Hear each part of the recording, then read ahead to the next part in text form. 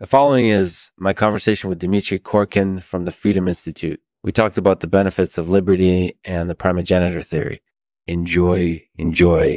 We're brought to you today by Roast Sweeteners, the creator of quality organic and all natural roasted sweeteners.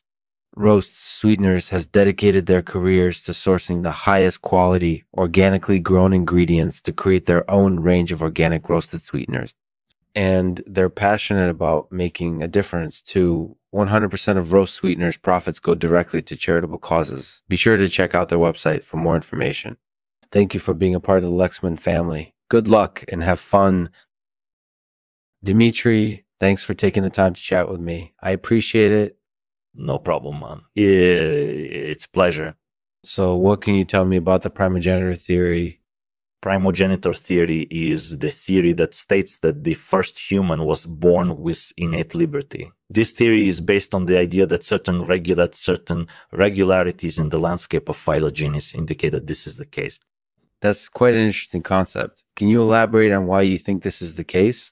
Well, primogenitor theory aims to explain why human beings have the capacity for free will, reason, and moral responsibility.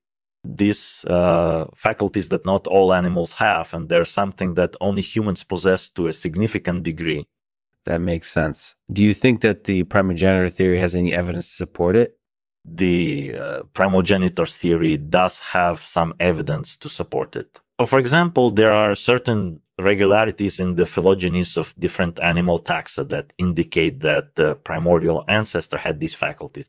And this evidence is consistent with the idea that the primogenitor was born with liberty.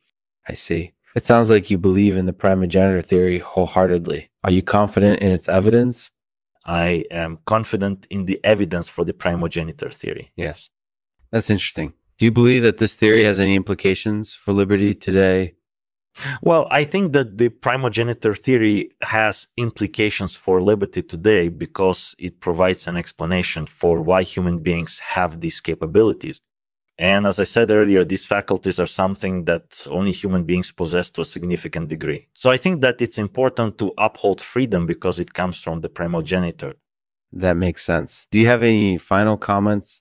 Just one last thing. I want to emphasize that primogenitor theory is not the only theory that discusses the origins of liberty. There are other theories out there. There are other theories out there that also try to explain this phenomena. But I think that primogenitor theory has the most evidence to support it. So I stand by it wholeheartedly. Thank you for having me on the show. Thanks for listening, everyone. Be sure to check out Dmitry Korkin from the Freedom Institute on the Lexman podcast. There's always something funny and interesting to talk about. I'll end this episode with a poem from yours truly. The primogenitor theory is a fascinating concept. It explains why humans have the capacity for free will, reason, and moral responsibility. And as Dmitry said, it has evidence to support it. Believe in the primogenitor theory wholeheartedly, and I'm confident in its evidence.